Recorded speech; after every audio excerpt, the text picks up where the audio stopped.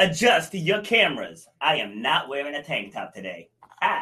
Hello, this is Rob Foster with episode number 171 of Shut Up and Grind. 171, who would have thought? We are 29 episodes away from the big 200. We're going to hit that in early January.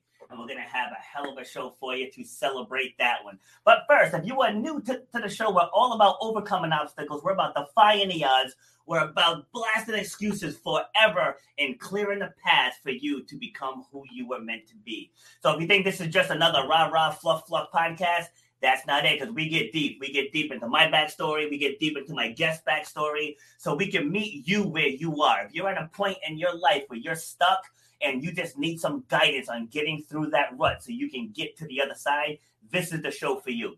If that didn't convince you, I challenge you. Stay for the hour, and I guarantee you it will change your mind, because every single show we are changing lives. That's what we do here. And, who am I? Let me introduce myself.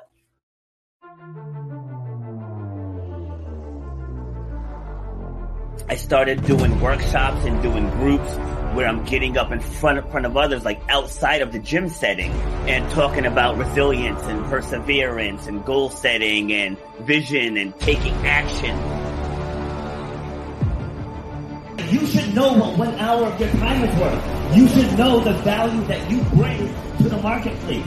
You know what your passion is.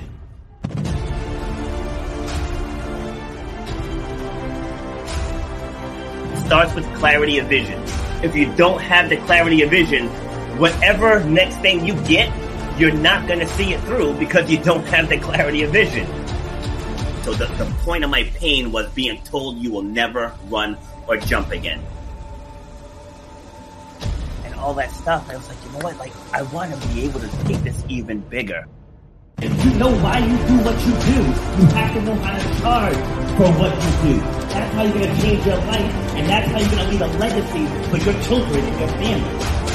You got to know your worth.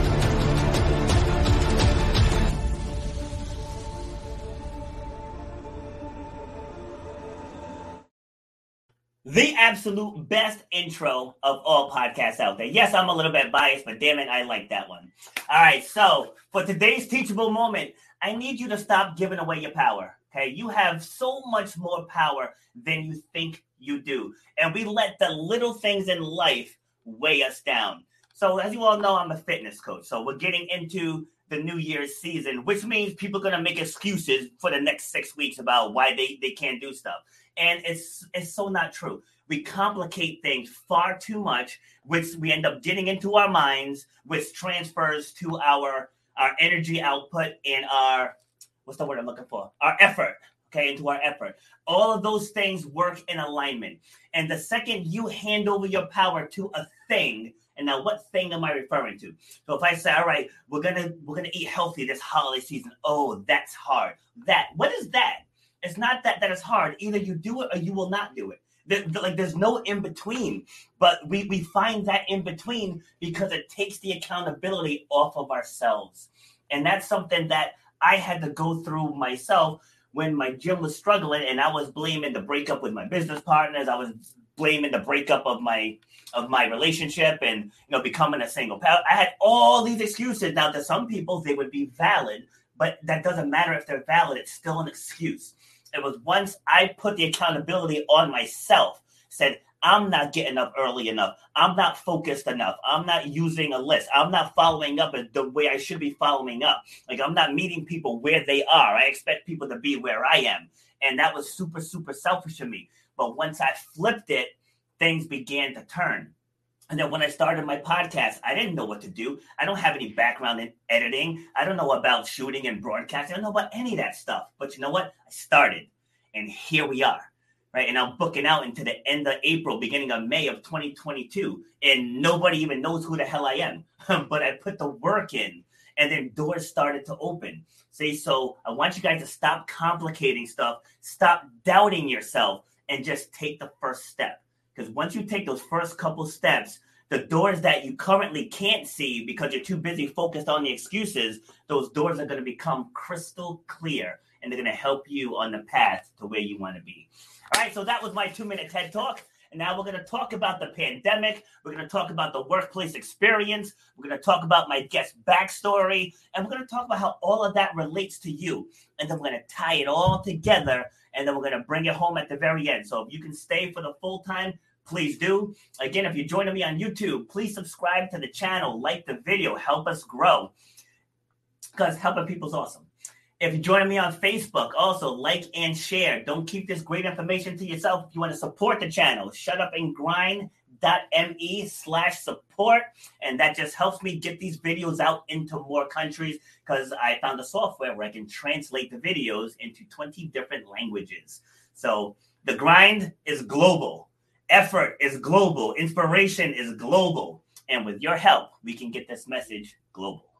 All right. So with that, we're going to turn to my guest. I don't read bios. You know why I don't read bios? Because we're going to talk to her and find out who she is. So welcome to the show. Drink that water, sister. Come on. About to bring you in. Here's Lenny Rivera. Hi. Good morning, Robert. Hi, everybody. It's so wonderful to be here. Your story is so inspirational. And yes, that is the best opening ever. Yes, what I'm talking about. It's like when I first got it, I was like, that's kind of long. Because it's a minute and 18 seconds long. But I'm like, where do I trim it? It's like, where do I trim it? Like, you know what? Damn it, it's my show. I'm leaving it. There you go. And it's like what you said, when there's so many facets of who you are, and they're all, so technically it's not a minute and something long. It's snippets. You have seconds of every snippet of part of your life. So I thought it was awesome. Thank you. And it even leaves out quite a lot. Like, I mean, it does talk about the being told I would never want to jump again, but I donated a kidney to my sister in 2011. It's like, talking about the, losing my father in 2019, right ahead of the pandemic. Like this, God, my story goes in so many different directions. Wow. But that's why it says above us, like the true power lies in your story. It's not that these things happened to me or I was a part of it. It's like, what are you going to take from it and teach other people? So like that's the whole premise of this show. So you're out on the West Coast, right?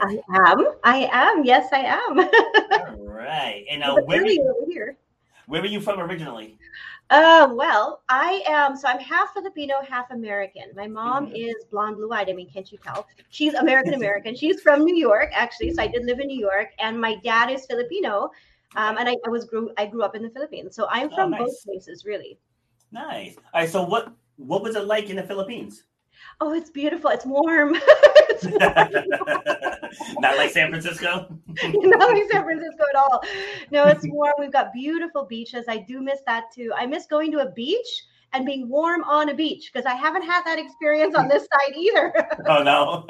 Yeah, you got to go a little further south for that. Yes.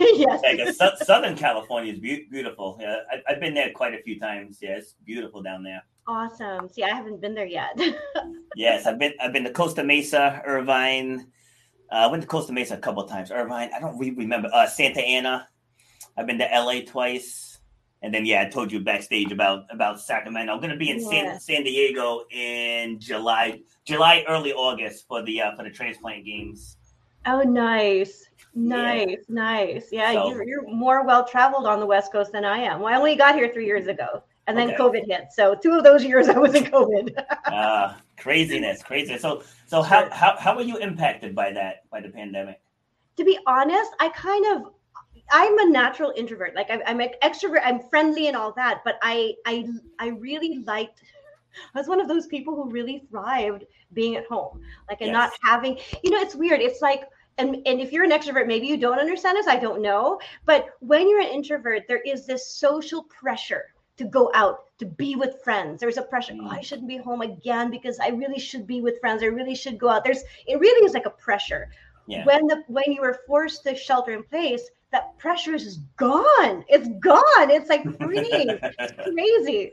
It's crazy. So I've actually been enjoying it. Now, that being said, I don't want to undermine all the tremendous difficulty that people have gone through with the pandemic, because that is an understatement, really. I mean, people have gone through, they've lost a lot, lives, family members, income, businesses, and all that. So I don't mean to undermine that. I'm lucky. I have my health, I have my family, and I'm thriving, sheltering in place.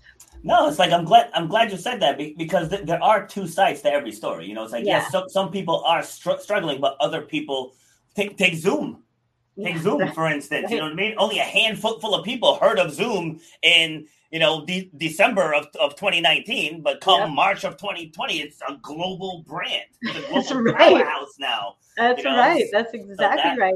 Online businesses exploded. Amazon exploded. So many restaurants have a delivery service now, or people that didn't offer takeout now offer takeout. So a lot of good has come from it.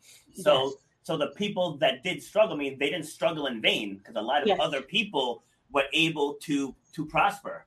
Yes. So it's like there's nothing wrong with mentioning that. Yes, that's true. And there were a lot of businesses that did. It's kind of ironic that what happened is businesses transitioned to the 21st century now, because we had all this out there. We had everything out there. We've been FaceTiming people who were born in Gen Z, the people who were brought up in this digital world. They don't know any different. They've been talking to their grandparents on FaceTime halfway across the world since they were 2 years old. They don't know the difference. We, on the other, I'll speak for myself. I did not grow up that way. And so, in our minds, we think, we have to be in person in order for it to work, in order to really communicate, in order to really connect. I have to do it in person. But that's not true. And it hasn't been true since the dawning of the digital age. It's just taken all of this for us to realize it. Yeah, and I don't even talk on the phone anymore. Like if I do consultations at the gym, I would say, we can do in person or we can Zoom. Can you just give me a call? I'm like, no, we do in person or we do Zoom. Because I like the face to face. Yeah. On the phone, you could be talking and they could be scrolling in Instagram. It's like you don't know what they're doing. At least here, I can see you. I can see your body language, your mannerisms. And you can just tell. You can tell so much more. But now think back to when we were little and we were watching the Jetsons. And we thought that stuff was just so far out of left field. Right? Yes. And now here we are. Yes, exactly. And then some. There's some things in Jetsons that they didn't have. Of course, I'm still waiting for flying cars, because that would still be kind of cool. But they have them. It's just not commercial yet. There's a place on the East Coast in Massachusetts that they've test flown a couple of them. But they're probably still a couple decades away before they're actually commercialized, but the technology is there, so it's coming. Rock on, it's coming. All right. All right, so let's get ready to dive in. So how would you describe yourself? That's always a tough question. And I guess I would say, I was inspired a lot about what you're saying, and I can relate a lot to it, because my life, like yours, has been a roller coaster. It's just been up and down and crazy. But I think what I take most pride in is that you don't get knocked down, you get back up. And I think what I have is a very positive outlook. I'm very optimistic. I'm very happy by nature. Don't get me wrong, I'm not always happy, but I'm happy by nature and I'm optimistic. And I think that's always held me in good stead. Another thing is I'm just one of those people who follows. I know this is going to sound so cheesy, so I apologize, but I'm always one of those people who just follows my heart. I follow what I feel is right. I'm very intuitive. And I just follow what I love to do. And that's why my life has also been very colorful, ups and downs and arounds, but it's also been phenomenal. So that's awesome.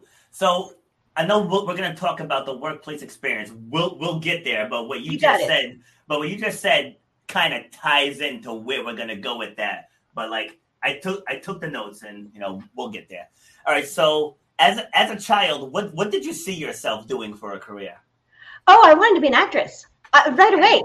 I was 4 years old. Okay, so I was 4 years old in nursery school, and I was in a play called The Owl and the Pussycat, and I played the boat. I was one of 3 or 4 children holding hands surrounding the pussycat. And I remember looking up at her and thinking, I want to say those lines this way. I want to do it that way. And I remember it that clearly. And the following year, I did get to be Gretel in Hansel and Gretel. But then after that, I was in plays and productions, and it's all I ever wanted to do. And so, and I did do it. It was part of my career later on. Oh, nice. All right. We're going to talk about that too. Yeah, because that's one of the biggest ones that I hear when I ask that question is usually actor, actress, singer, or performer, or some type of entertainer. Because that was definitely me. At 47 years old, I still do it. When the kids aren't here and I got the music on, I got the broomstick, and I am just singing everywhere. Oh, it's like Soul Train, Dance Fever, whatever you want to call it, American Idol, all wrapped into one. Right, It's like exactly. I belong on that stage. That's right.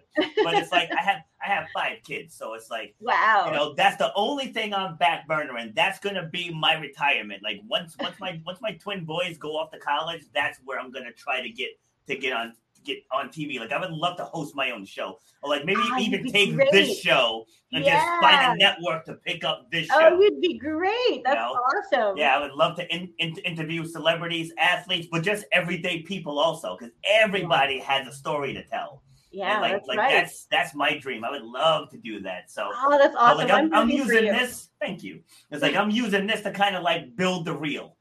Just so people know I'm good at interacting. I'm not afraid behind the camera. I'm not afraid to ask the tough questions and just build that body of work and make it happen. But gotta be a father first and foremost. I love it. All right. So how would you describe your upbringing? It was happy. I'm fortunate. I'm very fortunate. Now it is kind of strange because I grew up in the Philippines, but I grew up with an American mother. Yeah. And I say that often because when you meet Filipinos, if you've met Filipinos, they're wonderful people, but I don't identify with that culture very much. Yeah. I really much more identify with my mother's culture, which is the American side. Yeah. The Philippines is a wonderful place. It is also very much driven by its religion, which is Roman Catholic. Yeah. And so there's a lot of conservative viewpoints. And I'm really just not. Like I'm really pro-choice. I'm pro, I advocate for gay, lesbian rights. I advocate for all that. So and I was also an artist. It's very hard to grow up as an artist in a country that is more closed-minded in that aspect. Yeah, not very expressive. Correct. And judgmental. I mean, I've found, and I've also lived in the Middle East, which is also driven by the religion. When you're driven so closely by a religion, there is a very much us and them. Yeah. And if you don't conform, you're a them. And I am so not a conform kind of a person. And so I was very much outside. So while I had the wonderful support of my family and my mother and my dad, and siblings, it wasn't easy as well because I was that artist that was kind of always the outsider. Yeah. Okay. Yeah, so I know that's always tough because like for me, like I don't identify with the right or the left. Like I kind of there's some good things here, there's some good things there. Like neither one is all right, neither one is all wrong. Right. But just when you take that stance, it's like you get vilified. It's like you gotta be one or the other. Like for me personally, if I was to get a woman pregnant, I would like to see her have the child. Mm-hmm. If she decides to not have the child, that is her choice. Right. So it's like you can have both opinions and be okay. Yes, that's exactly but you say it like that. It's like, no, you said you're pro-life. That means you want the government telling me what to do with my body. I'm like, I didn't get you pregnant. I know, and all of you can not get abortions and all of that. And I wouldn't if I had to. I mean, I'm glad I didn't have to come in that situation. But You're right, you can have both. My thing is really, and maybe it's because I grew up in that environment that I've become this person who doesn't want to dictate for other people what you should and shouldn't do. Because I just don't feel that I don't feel that that's the right thing to do. Yeah, see, and once we get into the workplace discussion, again, that plays a role, that mentality, like not that particular topic, but that mentality, because people will have an opinion, but they won't say it out of fear of someone else's opinion. That's correct. And that can destroy workplace culture. No, that's exactly right. And like what I love about what I do is it's my job to understand how people work so that I can build an environment that supports them. Like the work that I do, I'm loving that I'm getting to understand what neurodiversity is. What is that? And what do they need to be productive? What is differently abled? And differently abled is things that you can see physically and things that you can't see, which could be mentally, cognitively, emotionally. And, the one thing they all have in common is that they don't want to be called out for it. Yeah. And the law says that if you need special accommodations, you have to ask for it. So in order to really build an environment of inclusion and belonging, I need to be able to understand ahead of them what their needs are and put it into the environment so they don't have to ask for it. Do you use the personality assessments? I grew up knowing MBTI, so I know Myers-Briggs type indicator. Yeah. So I speak in that language in my head, and I speak in that language with my family. Like we all know, what an I and E and that all those letters are. But it's so hard to describe to other people, but it does help me build environments when I understand that. So yes, I do. Yeah. So like, good question. Thank you. Yeah, it's like, because I'm a certified facilitator in True Colors, which it's a spin-off of Myers-Briggs. And then from there, DISC spun off of True Colors. Like it's all the same premise, just different delivery. Mm-hmm. But the way I break it down to people is I say there's leaders, doers, thinkers, feelers. So cool. most people fall into one of those four categories. Yeah. So how you deal with each one is completely different. And that's what happens for the people that don't understand is I want you to think and do how I do. Right. See, and then that's where things go wrong. And I'm guilty of that. Like I became a general manager at a young age. So I was working with people who are way older than me. Here I am. I'm 21 years old, 20 years old, I think. And I'm working with people in the 40s, 50s, 60s. So I always felt like I had to puff up the chest and I had to speak loud and be the loudest voice in the room. Uh-huh. Where then just as time went on, I'm like, wow, I'm kind of a jerk. But that's not my personality. Like this isn't me. I'm happy-go-lucky. I'm like, let's just work hard. Let's get the job done. It's like I fit the classic role of a doer, even though I have strong leadership qualities. But if you take away the job title, I'm just a doer. It's like let's just get stuff done. Awesome. Like the leader wants the process. The thinker needs everything explained to them on a silver platter. And the doer wants to know the greater good. Awesome. So as long as you understand those four types, you can connect with anyone. That's awesome. And it does make a difference, doesn't it? When you understand and you understand where they're coming from, because you understand how to communicate with them and you understand how to let things land, that they're not personal. They're not, it's just the way they are. Yeah, it's true. And so even in the gym setting, if I'm breaking people off into groups, I'll make sure I have the leaders as the head of one of the groups, and then like I'll make sure each group has adequate doers because some people like give me the task and let's go. I love it. It's like they don't care what's on it, just give me the task and let's go. I love it. And then with the feelers, all right, we're gonna do this because it's gonna help you XYZ. It's like they need what's the greater good? Like why are we doing this? And then just the thinkers, they just have to fully understand why we're doing what we're doing. And the process. Yes. Exactly. What it's going to do, what muscle is going to work and how and why. And you're good. I have this guy that I do personal training with, and I have to dissect everything to him. Every last detail. Wow. And so for me as the doer, I'm like, damn it, just do it. but understanding. That's a great example. That's a great example because then you really know how to explain it to him and why we need to hear it that way. Exactly. Awesome. Because if I leave it gray, then now it becomes a stressor for him. Right. So it's knowing what motivates them, but also knowing what stresses them. So I know for him, not having clarity is a stressor for him. Perfect. And not understanding the greater good for the feelers stresses them. Not having the process for the leaders stresses them. And with the doers, not knowing what to do. Yeah. It's like, we just want the task. Like, what are we doing here? Yeah, right. And then because you understand, it's awesome that you understand personality so that you know how to tell them and how to coach them to be the best of who they are. Yes. And at the same time, you also know that that's why you can't put a square peg in a circle hole and make it work. Yes, right? Exactly. You can't.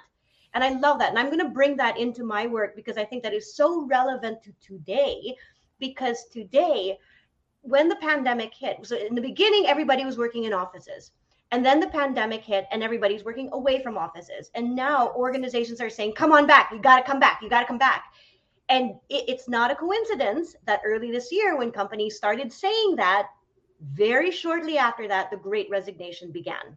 Yeah. And it continues until now. And the reason for that is because you cannot fit a square peg in a circle hole. People now understand what it is to be working from home. Not only that, they know we kind of have taken time to take a pause. The pandemic has forced us to take stock of what our priorities are, what we value, what's important to us. And then when companies started saying you got to come back to the office, we started to see, wait a minute, my company doesn't align with my values and my priorities. It won't let me hold on to that. Then you know what? I'm going to find a company that will. And that is continuing to go on and continue to happen, which is why really, people like me, and I'm such a strong advocate. I am an advocate for something called Workplace of You. It's something that I developed, and it's something that I push because it's like what you said. Not everybody works the same way. I, for example, thrive now that I get to be free to not have to be tied to social conditions, right? Yes. But some people, like you, want to be with people. You want to be around them. And that's great. But your world is not going to fit in my world, and my world is not going to fit in your world. But you know what? We can be the best of who we are in both our worlds. Yes. So why do we have to choose? That's the point, is why do we have to choose when really technology has allowed us to not have to? So I'm hoping more and more leaders will listen to you, because we're after the same goal here, my friend. We really are wanting people to thrive in the best ways that they can. See, and that's why I love having these organic conversations, because they always come full circle. Like earlier, where I had stopped you and said, you know what you just said ties into the workplace experience, and I'm sure we'll get there. And we did, because you just said with the pandemic, helped people realize that this place doesn't align with my values. Yeah. And that goes back to what you were saying about following your heart and being intuitive. Yeah. And that's when, because most people work for the paycheck. Yeah. That's what it is. I hear it all the time. People hate their job. They hate their boss. They hate their coworkers. Like, then why do you stay? Yeah. Oh, well, I make this much money and I get these benefits and I get a company car and I get, but you're not happy. Like, you're missing the point that you're not happy. Yeah. Like, I don't remember the group that did the study, but they interviewed 80 people they had terminal illnesses, and their biggest regret was not pursuing their passion. Wow. That was the number one regret, was not pursuing their passion. Wow, isn't that sad? I'm so sorry for those people, and I'm sorry for the people who are still in that bucket. Yes. I agree with you. It's, what you said, and I wrote down what you said. Know your worth. Know your worth. Overcome obstacles, because there is a path to where you are meant to be. Find that. See, and I'm going to tell you where I got that from. I went to, this was my first ever marketing seminar. It was in Chicago in 2012. So people who listen to the show, they know I'm a 3-time college dropout.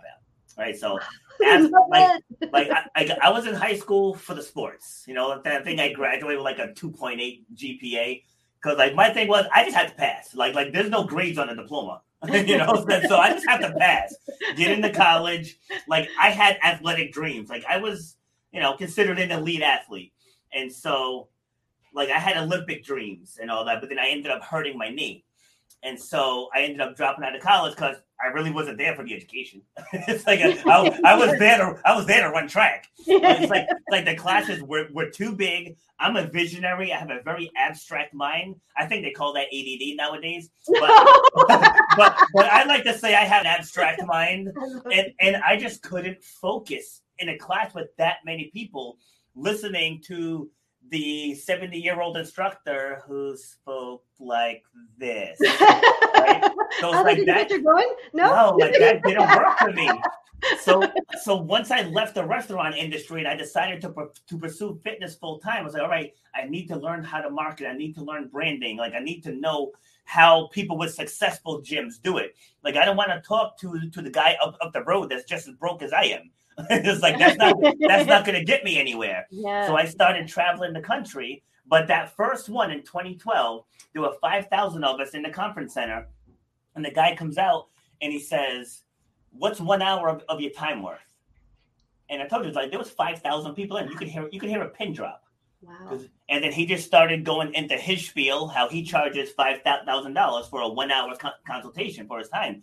And then he just started going on the whole know your worth thing. And I'm sitting there, I got tears streaming down my face. Wow, And yeah. because our entire lives, Yeah. we let our job dictate our value. Yes.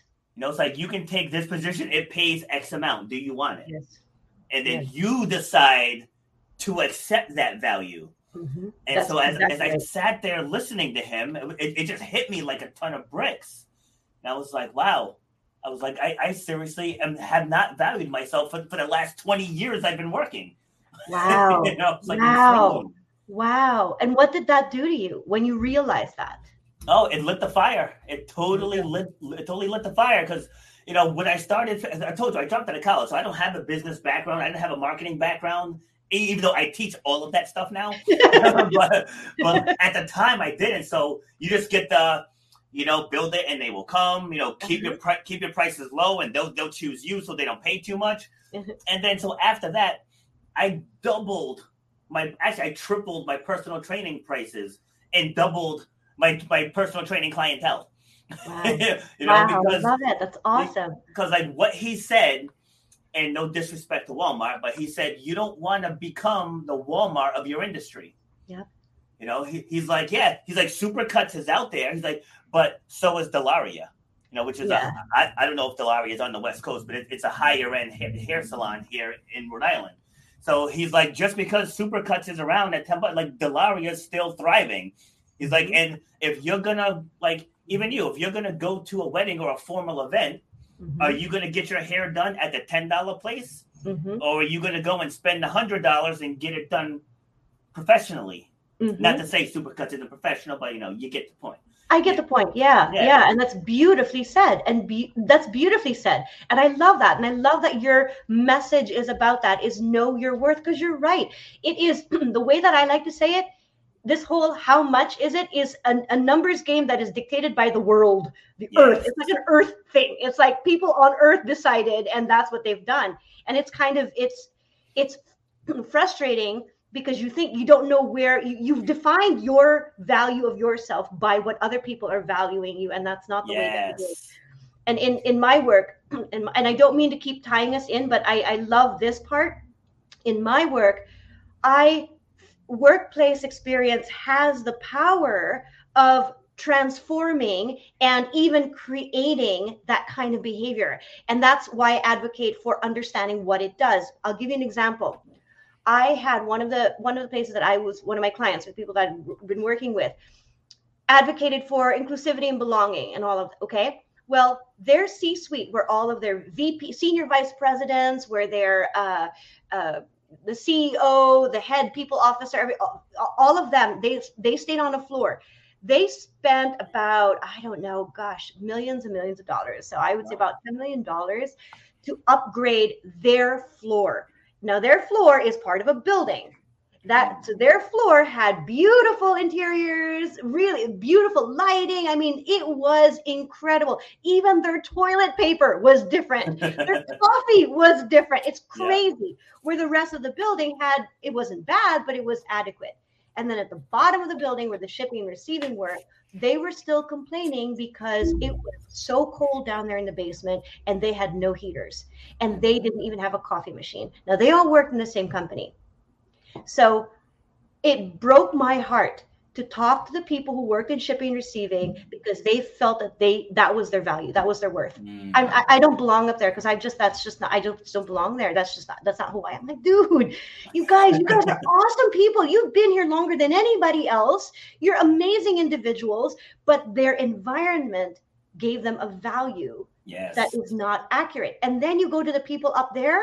Now, I've worked with sheikhs and ministers and CEOs and top people and low people. I'm not one to see these diversities, but I've worked with them, and the people on that top, they're not all great people, but yet the value that they feel that they have over everyone is dictated by their environment.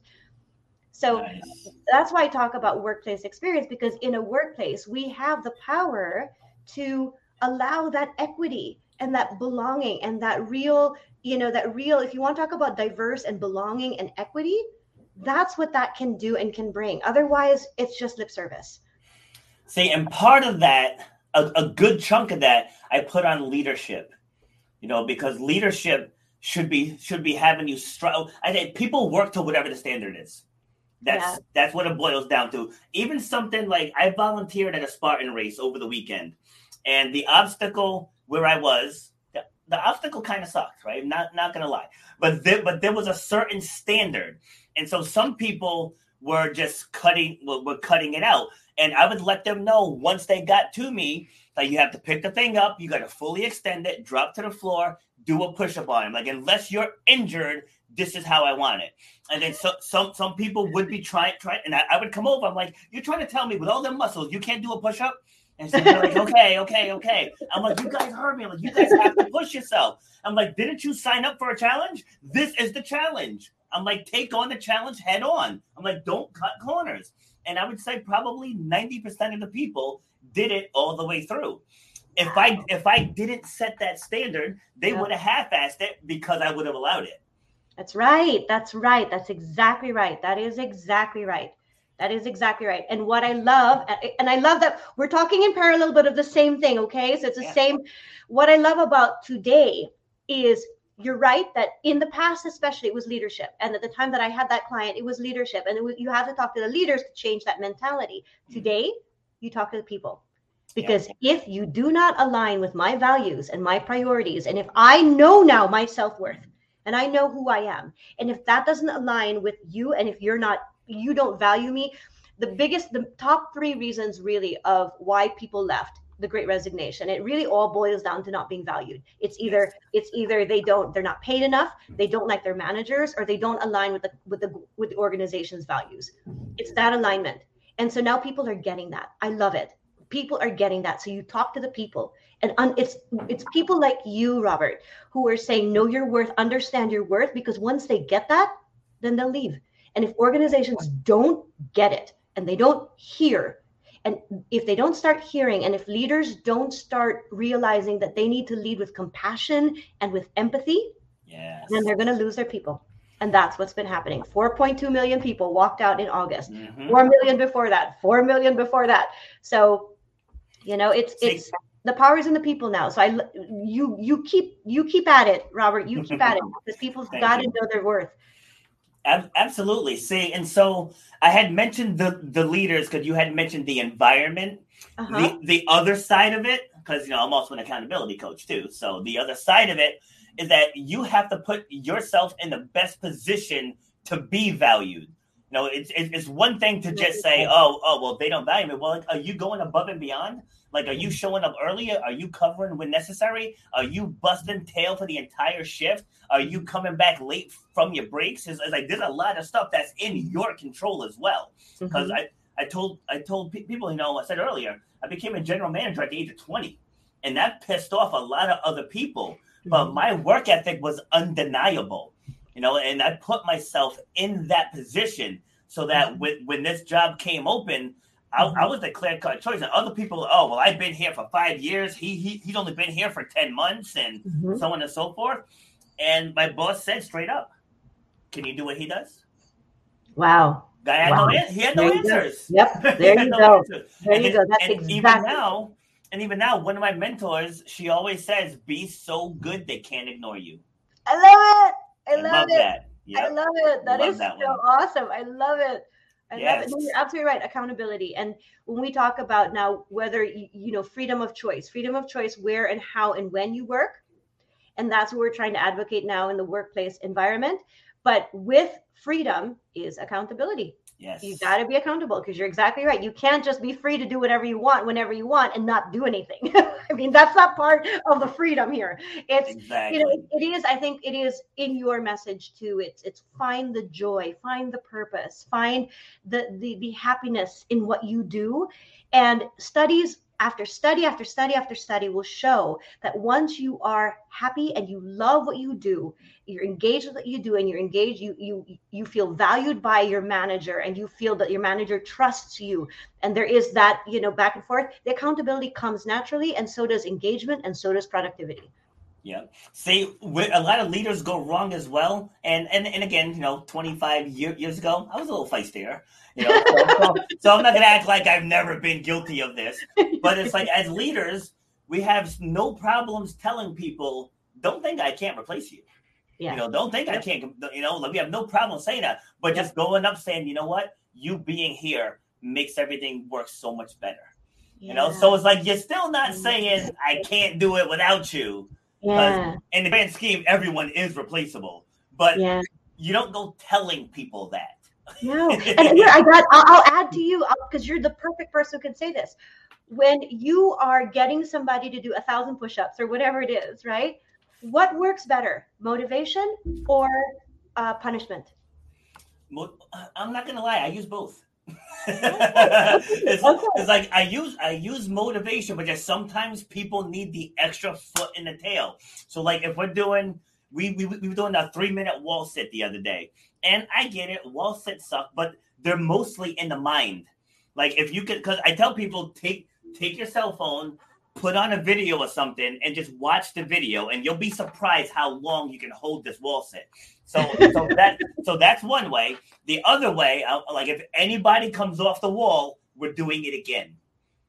So I use both methods, but I do motivation first. But then if I have to throw a caveat in there that could be a punishment, I'm not above doing it, but I try not to. Like that's not my default. Yeah. Because what you're doing is by being accountable for other people. That's part of motivating factor. So punishment would be you can't do it. You can't do this. Gotcha. You're not good enough. I mean, that would be the difference. The difference would be saying to them on that wall, said, "Oh, you can't do this. I know you can't do it, but if you can do it, okay, fine. But I know you can't do it." And I'm pretty sure you can imagine that if you had 2 people doing a wall sit and you tell one person you can't do it and one person that you can do it, who's going to be there longer? Yeah, true. Yep, you're right. Another good example about putting yourself in the right position to succeed. So I was a kitchen manager at a restaurant up in Dedham, Massachusetts, and had this dishwasher. And he was a really good dishwasher. Anyone that's ever worked in a restaurant knows a bad dishwasher can tank the entire operation.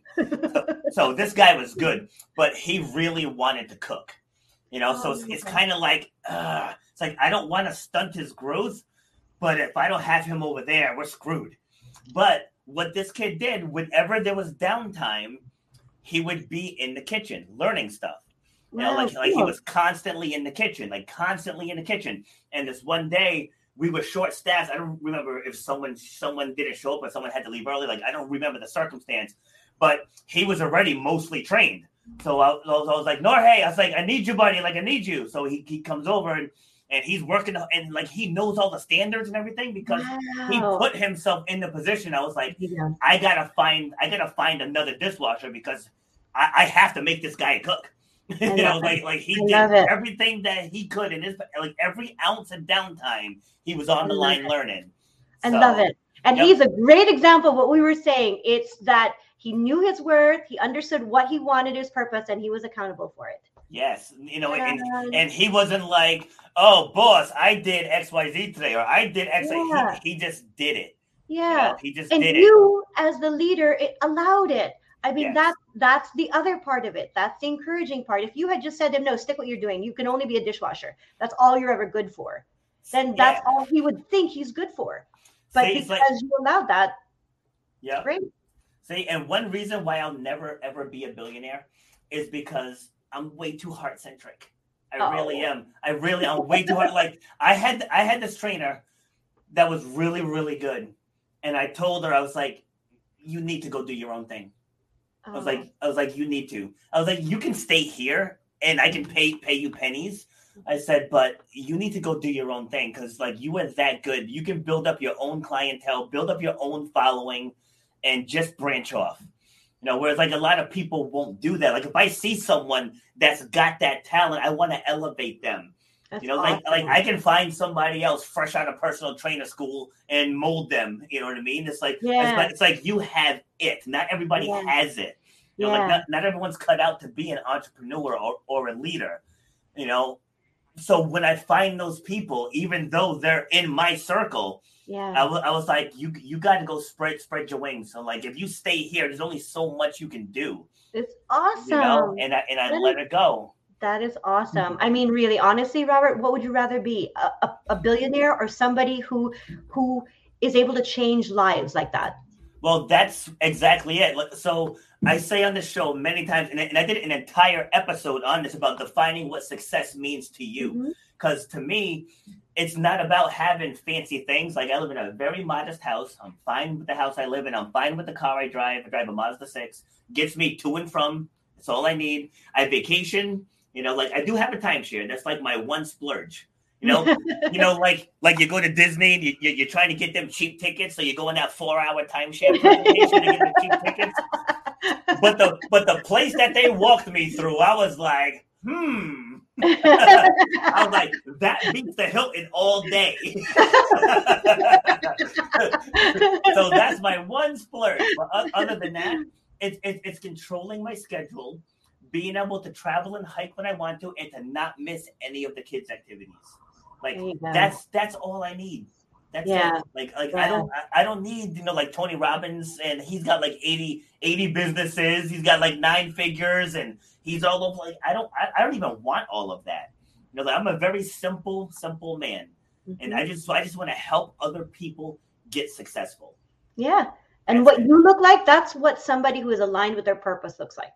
That's you. That's what that looks like. And so I love that you're spreading this message, and you have these platforms to do this, and that you're spreading, and now you can do this in 20 languages. I love it. I love that you're all over and that you're global, because this is the message that people need to hear. Absolutely. This is the message people need to hear, because it makes a difference. And I love what I do too. And if I died tomorrow, at least I died doing what I love to do. Yes. I don't have any regrets.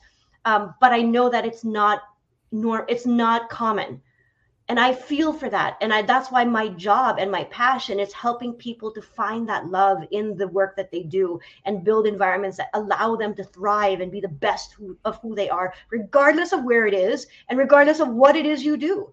Yep. And I love that, and I think because I know what it is that I want that for other people, and I think it's the same with you. It's because you know what that is, you want that for other people. Know what it is too is people gotta stop growing old.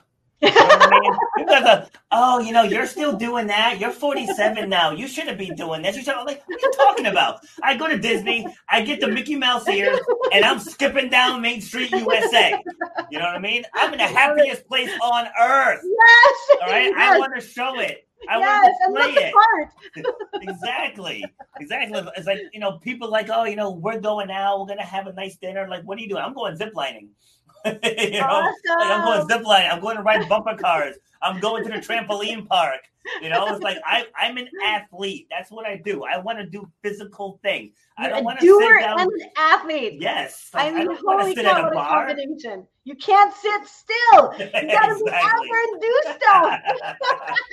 No lying on a beach for you. You're out there. No. Oh God, I can't. Like when I take the kids to the beach, because we're the ocean state, so we're surrounded by beaches, is I find a beach that has rocks. And so while they're in the water, I'm climbing the rocks. And but then they end up coming out of the water because they like climbing the rocks as well. Because obviously when I hike at times I bring them as well. But yeah, I'm not a lay on the beach guy at all. Clearly, I love it. All. God, in my last relationship, that was such an issue when we were like planning vacations, because she would be like, I just want to sit on the beach and do absolutely nothing. I'm like, that sounds boring. I'm like, well, while you're laying on the beach, I'm going downtown and I'm ziplining. Right? It's like, I'll circle back with you later. That's exactly right. It's like your vacations are really dinner together, but your days apart. Yes, exactly. So, but again, that goes back to knowing who you are, knowing what you want and what you're passionate about. Yeah. And that's in every facet of life, whether it's relationships, whether it's in your work and your business, like it's that same thing. So like I help people write speeches as well with their personal stories. And I'll ask people, all right, so why do you want to do this? Oh, they don't know. They don't know. Like they don't know. It's like I'll ask people like, why are you a fitness coach? Oh, well, I've always loved to work out. And I'm like, Oh, I'm wow. like, that's not it. It's like, it's not about you. It's like once you can make things bigger than yourself, Yep. because like when people ask me that question, oh well, you've been an athlete your entire life, you were an All-American. I said, whoa, stop right there. None of that matters. I want to talk to that woman that's sitting on the couch right now, sobbing, eating ice cream because she can't stand to look at herself in the mirror. Yeah. That's the person I want to get through to. Like, that's why I do this. It has nothing to do with me and my certification or my athletic background or any of that stuff. Like, I don't want people feeling like that. So as many people as I can pull from that situation, that's why I get up at 4:20 every morning, and that's why I get on here and do these talks, and that's why I go back to the gym later on tonight. You know what I mean? I spend the time writing the workouts and all that is so that person can find themselves again. That's so awesome. That is so awesome. I mean, it just makes you feel good about being a human being, right? Yes. That is really awesome. It's Thank really, you. really awesome. And I love that. And I think, you know, for a lot of people, and I've seen it in a lot of people, I think that's what the pandemic has done for a lot of us, Yes. is it just, for the first time, we paused, for where our life became mundane. You go to work, you do your job, you make the money, you come back home. You go to work, you make the money, you come back home. When the pandemic hit and lives were at stake, and we had to care for our parents, we had to care for children, we had to care for, you know, it became about something other than ourselves.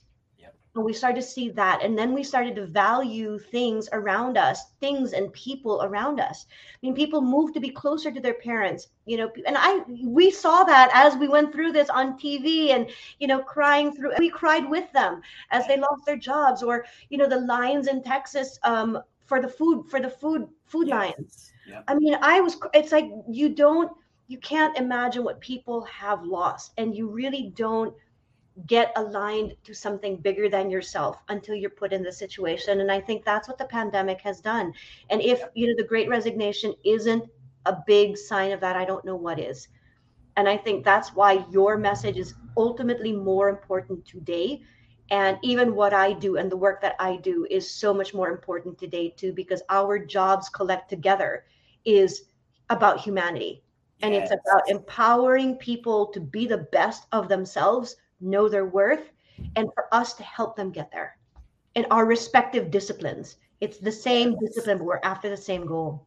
Yeah, it's like, and I tell people that's most industries, and most, it's like, people like my son's a mechanic, and so he'll be telling me about his day, and then like I'll put my 2 cents in. It's like, oh, you don't get it because you know you're not a mechanic. I'm like, but I know business. It doesn't matter what you're selling or what the service is. The business principles are all the same. So how I came up with the show was I came up with a 7-step process that I use to help people in the gym.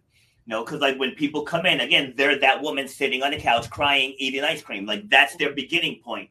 So we have to extract all of their pain points in the beginning. So like when you're in business, if you're looking to scale or if you're looking to expand, whatever it is, okay, so where are you currently? Like you have to see what's your current circumstance. Mm-hmm. And then you got to go through, all right, so what stopped you in the past? Whether it's in business, you know, did you try to scale? Did you hire a marketing company? Did you try Facebook ads? You know, did you try marketing with other businesses? And same thing with fitness. You know, did you try a supplement company? Did you try Weight Watchers? Did you try, keto? And then from there. And so I found out that the processes were the same regardless of the industry. It's awesome. Like regardless of the demographic, like it doesn't matter what it is you're selling. The grind is the same. It's awesome. You need to write a book. You need to write a book and get that down because that is pretty awesome. And then sell it in the business area, the business section of all bookstores. I'm 6 chapters in. There you go. So, I'll be on the lookout for that, Robert. Because that's awesome. It's called Shut Up and Grind. So, love it. Love it. Good morning, because that's what it boils down to. See what I mean about the hour going by fast? It's 54 minutes already. So it goes by so fast. All right, so let me shift. Let's spend the rest of our time talking about you. So how did you get into what you're doing now? And it's crazy. It's been a kind of a strange road. Anybody who works in workplace came from different aspects. My whole thing was really, I loved understanding human behavior. That was my thing. And so now I build environments to enhance human behavior. And I need to understand human behavior in order to be able to build something. I started as a professional actor. So I grew up in the Philippines, left the Philippines when I was 18 to study acting in New York. So that's how I lived in New York City. Nice. And then I was on, after I graduated from an acting degree at NYU, then I did professional stuff. So I was on films, TV, movies, commercials, the whole thing. Theater was my love, was my first love, and not musical theater, but straight plays was always my love. Moved back to the Philippines to do an amazing job there. An amazing independent film, but then decided to transition then into interior design. So then I became an interior designer. So from the thing about acting, and I like to talk about how acting really plays a huge part in what I do now. When you're an actor, it's a little bit more in depth than being a psychologist. You have to understand the character's behavior and then take it on as your own. You're not looking at it from afar to diagnose it. You're understanding it so you can take it on and live it as if it was your own, as if it was true and real. So that was my first introduction. That's what I loved about acting. And then when I shifted to interior design, it was building environments, and I specialized in residential. So you're building environments for people's homes that are a reflection of their behaviors, their customs, their desires, their personalities. And that's what I did. And then I moved to Dubai and Abu Dhabi because I was asked to set up an interior design company in Abu Dhabi.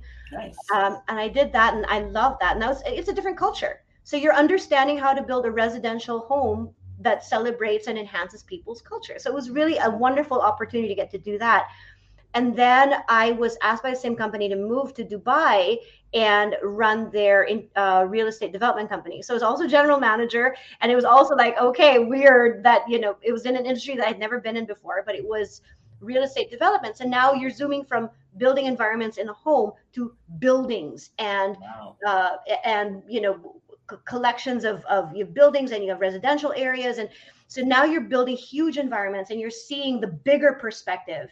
And the choice, you understand that if you choose a building in such and such an area, that really creates a different behavior of the people who are there, and people want to be there or not want to be there. So that is a big thing. So that was awesome. And then I got married and divorced in Dubai. That moved me back to the Philippines. And then in the Philippines, I worked for a pharmaceutical company, and that was where I put everything together. And I had the opportunity, again, great leadership, great mentors, great people that I got to work with. And I built the first workplace experience in Asia. And I created and that's where I saw it. It was putting everything together because my clients and my customers were employees. So I physically saw, if I created an event, if I created this environment for them, you saw what it did for them. And it was amazing to see the level of engagement and productivity, and people were wanting to join the company. And people were wanting to stay. It was just such a happy place. And I love that. And then that's when I was like, okay, I really want to be closer to my American roots and be closer to that. And so I wanted also to be closer to workplace experience as an industry, which is a very new industry. And that lives in the Bay Area where all the tech companies are. So I moved out here 3 years ago, packed my bags, and actually got rid of 80% of my stuff. Packed 3 suitcases, and that was all came over here. And this is where I've been. And since I've been here, I started a blog, I started a website, I wrote a book, and now I'm doing my own thing. And I love workplace experience because I've seen its superpower, and I've seen how it can transform lives. And now that the pandemic has happened and people are understanding their own lives, it is such a profound career choice, I think, to be able to circle back, understand people's behaviors, and create an environment about them, for them, that allows them to thrive. That's awesome. All right, so describe it for me when you say the workplace experience. Like what types of things? It's everything from the physical environment. So when you talk about workplace experience, it starts with, in an office, it's your corporate real estate. Where, how big, what kind of amenities in the building, it starts with that. And then it's the architecture and interior design. What is the design? What is the corporate image? How do you want your spaces to be like? Are you going to give, are you going to make sure to give heaters for the shipping and receiving folks? Are you going to, what kind of environments, what kind of things do you want to have in place? That dictates your environment. It's like building a house. It's not only just the colors, although that's very important. It's what are the areas that are important to you? Do you recycle? Do you need a gym? Do you need an altar? Do you need, that dictates your culture. So that you put a lot of effort in that, and then you maintain that. So your facility management is in there, and your upkeep, safety and security, your reception, how you invite people to come in is such a part of that environment. What kind of technologies, workplace technologies do you have to get that running? Your coffee program, your food and beverage program, your lighting, your events, your activities, things that get you engaged. And you work very closely with the human resources, because at the end of the day, our goals are the same, to enhance people's productivity and enjoyment. Now that people are working from home, what that encompasses is, do you have a place in your home where you can be sustainably productive, or are you still working on the sofa or on the dining room table? Because that's going to hurt your back. And if you're now going to be working from home longer, I got to teach you how to build an environment where lighting is important, your back is important, your back doesn't give way. Things like that. What kind of background will hold up a corporate image? I've been in Zoom meetings with VPs in a closet or in a bedroom, these are places you don't have Zoom meetings. Yes. So you need to be taught that, though. Or at least have a green screen behind you, so you can cover it. There you go. Oh man. All right. So how can people get in touch with you?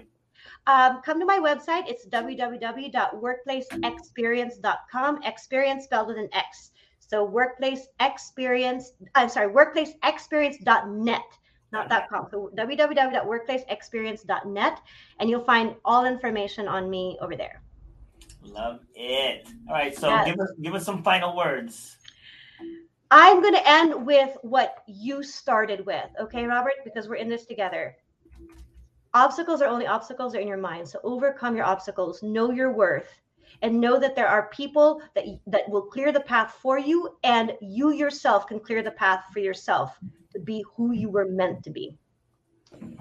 Yep, I actually did a keynote presentation entitled "Becoming Who You Were Meant to Be." And I did it at a fitness conference in 2016. Then I did it again 2020 for the Comeback Champion Summit. So it's good stuff. Love it. Yeah, because like we reach a certain age where we just think that ship has sailed. Mm-hmm. No, there's no ship. No sailing. We have one life to live, one shot. Exactly. And you have no idea how long that's going to be. So let's find our joy. Let's find our purpose, and let's help other people find it too. Absolutely. Love it. Well, thank you very much for joining. This is a great conversation. See, I told you the hour was going to fly by. I had no doubt. It's like I used to do a half an hour, and we couldn't get any info in, and so I moved it to 45 minutes, and even that wasn't long enough. And I moved it to the hour, and I'm like, are we going to be able to fill the hour? And I've never had a problem filling the hour. Not at all. Well, kudos to you. And I like the organic flow. Like I said, you never know where it's going to go. Yeah. And we still got all the major points in that I'm assuming you wanted to cover. Yeah. And and I got to know you better too, which is awesome. It's always good to know other fellow human beings. It's awesome. Yes, thank you. See, and like I was saying earlier, with those first episodes, I'd spend an hour with people, and like I really don't know about them, because all we did was just talk about business and numbers and everything else. Uh-huh. And it's like, no, it's like, I want to know why you do what you do. Mm-hmm. I want to know what makes you tick. Like, it's like, what did you go through before to get you here? Yeah. Yeah, you're right. That's where the interesting story is. You're right. Yeah, like I had a woman on the show. She's got a seven figure business, and they just built a big old house in North Carolina, and so people can't identify with that right out of the gate. And then so as we start talking, like her publicist sent over the talking points and stuff, and I'm looking them over, and I'm like, nah. And I set them down, and we just started talking, and come to find out, like, she grew up dirt poor. Wow. White woman, but she grew up dirt poor. Wow. And I just specify the race because, like, you look at it, and then people be, oh, that's white privilege right there. Yeah. But come to find out, like, she grew up poor, like, to the point where like they didn't really celebrate holidays. They didn't really get back to school clothes. She was envious of the other kids that got to travel and take vacations with their families, and they didn't get to do any of that. And so like I'm glad she opened up about it. I was like, because that just makes you so much more relatable. Yeah. What I mean? It's so true. Yeah, like if I'm sitting down that far away from unemployment and I want to listen to this rich chick talk about the house she just built, right? It's like that doesn't, that doesn't do it. That's right. But to find out that she was where I am, yeah. You know what I mean? Now that ties, all right, so maybe I can get there. Yeah. So Changes the dynamic. That's the power of the stories, like people are so afraid to get vulnerable. Oh, that's awesome. Put it out there. That's awesome. Thank you for doing this, Robert. You keep at it. Absolutely. We'll do. I want to talk to you once I go up there, because I'm going to connect you with some peeps. Cool. All right. Thank you very much. Thank you for having me. All right. Take care. All right, so that was Lenny Rivera. If you were just tuning in, you missed one hell of an episode. So make sure you go back and you catch the replay. You can catch it right here on my Facebook page. You can catch it on YouTube or anywhere you get your podcast. Give that about half an hour, though, because I have to upload it to the main site. And it could be whether it's iHeart, whether it's Amazon, whether it's Apple, Spotify, or whatever. It's going to be there. And I want to leave you with one last thought. This is a quote from my book. I don't remember what chapter this was on, but it says, "You weren't born to simply exist and then die. Each one of us were born with a unique skill set, with a unique perspective on life, and without interference from others, we would naturally become who we were meant to be." So what does that mean in one sentence? Stop listening to other people. Follow your heart. You know what you're passionate about. Don't be afraid. Just get out there, get it done. In other words, shut up and grind. See you tomorrow. You've been listening to Shut Up and Grind. We hope you've gotten some useful and practical information from this show. Robert has over 20 years experience pouring his knowledge and expertise at many events in the service and fitness industry, as well as secondary schools and universities. He has a true passion for helping others break through the barriers that are holding them back. To book Robert B. Foster to speak or to reach out, go to robertbfoster.com. Till next time, shut up and grind.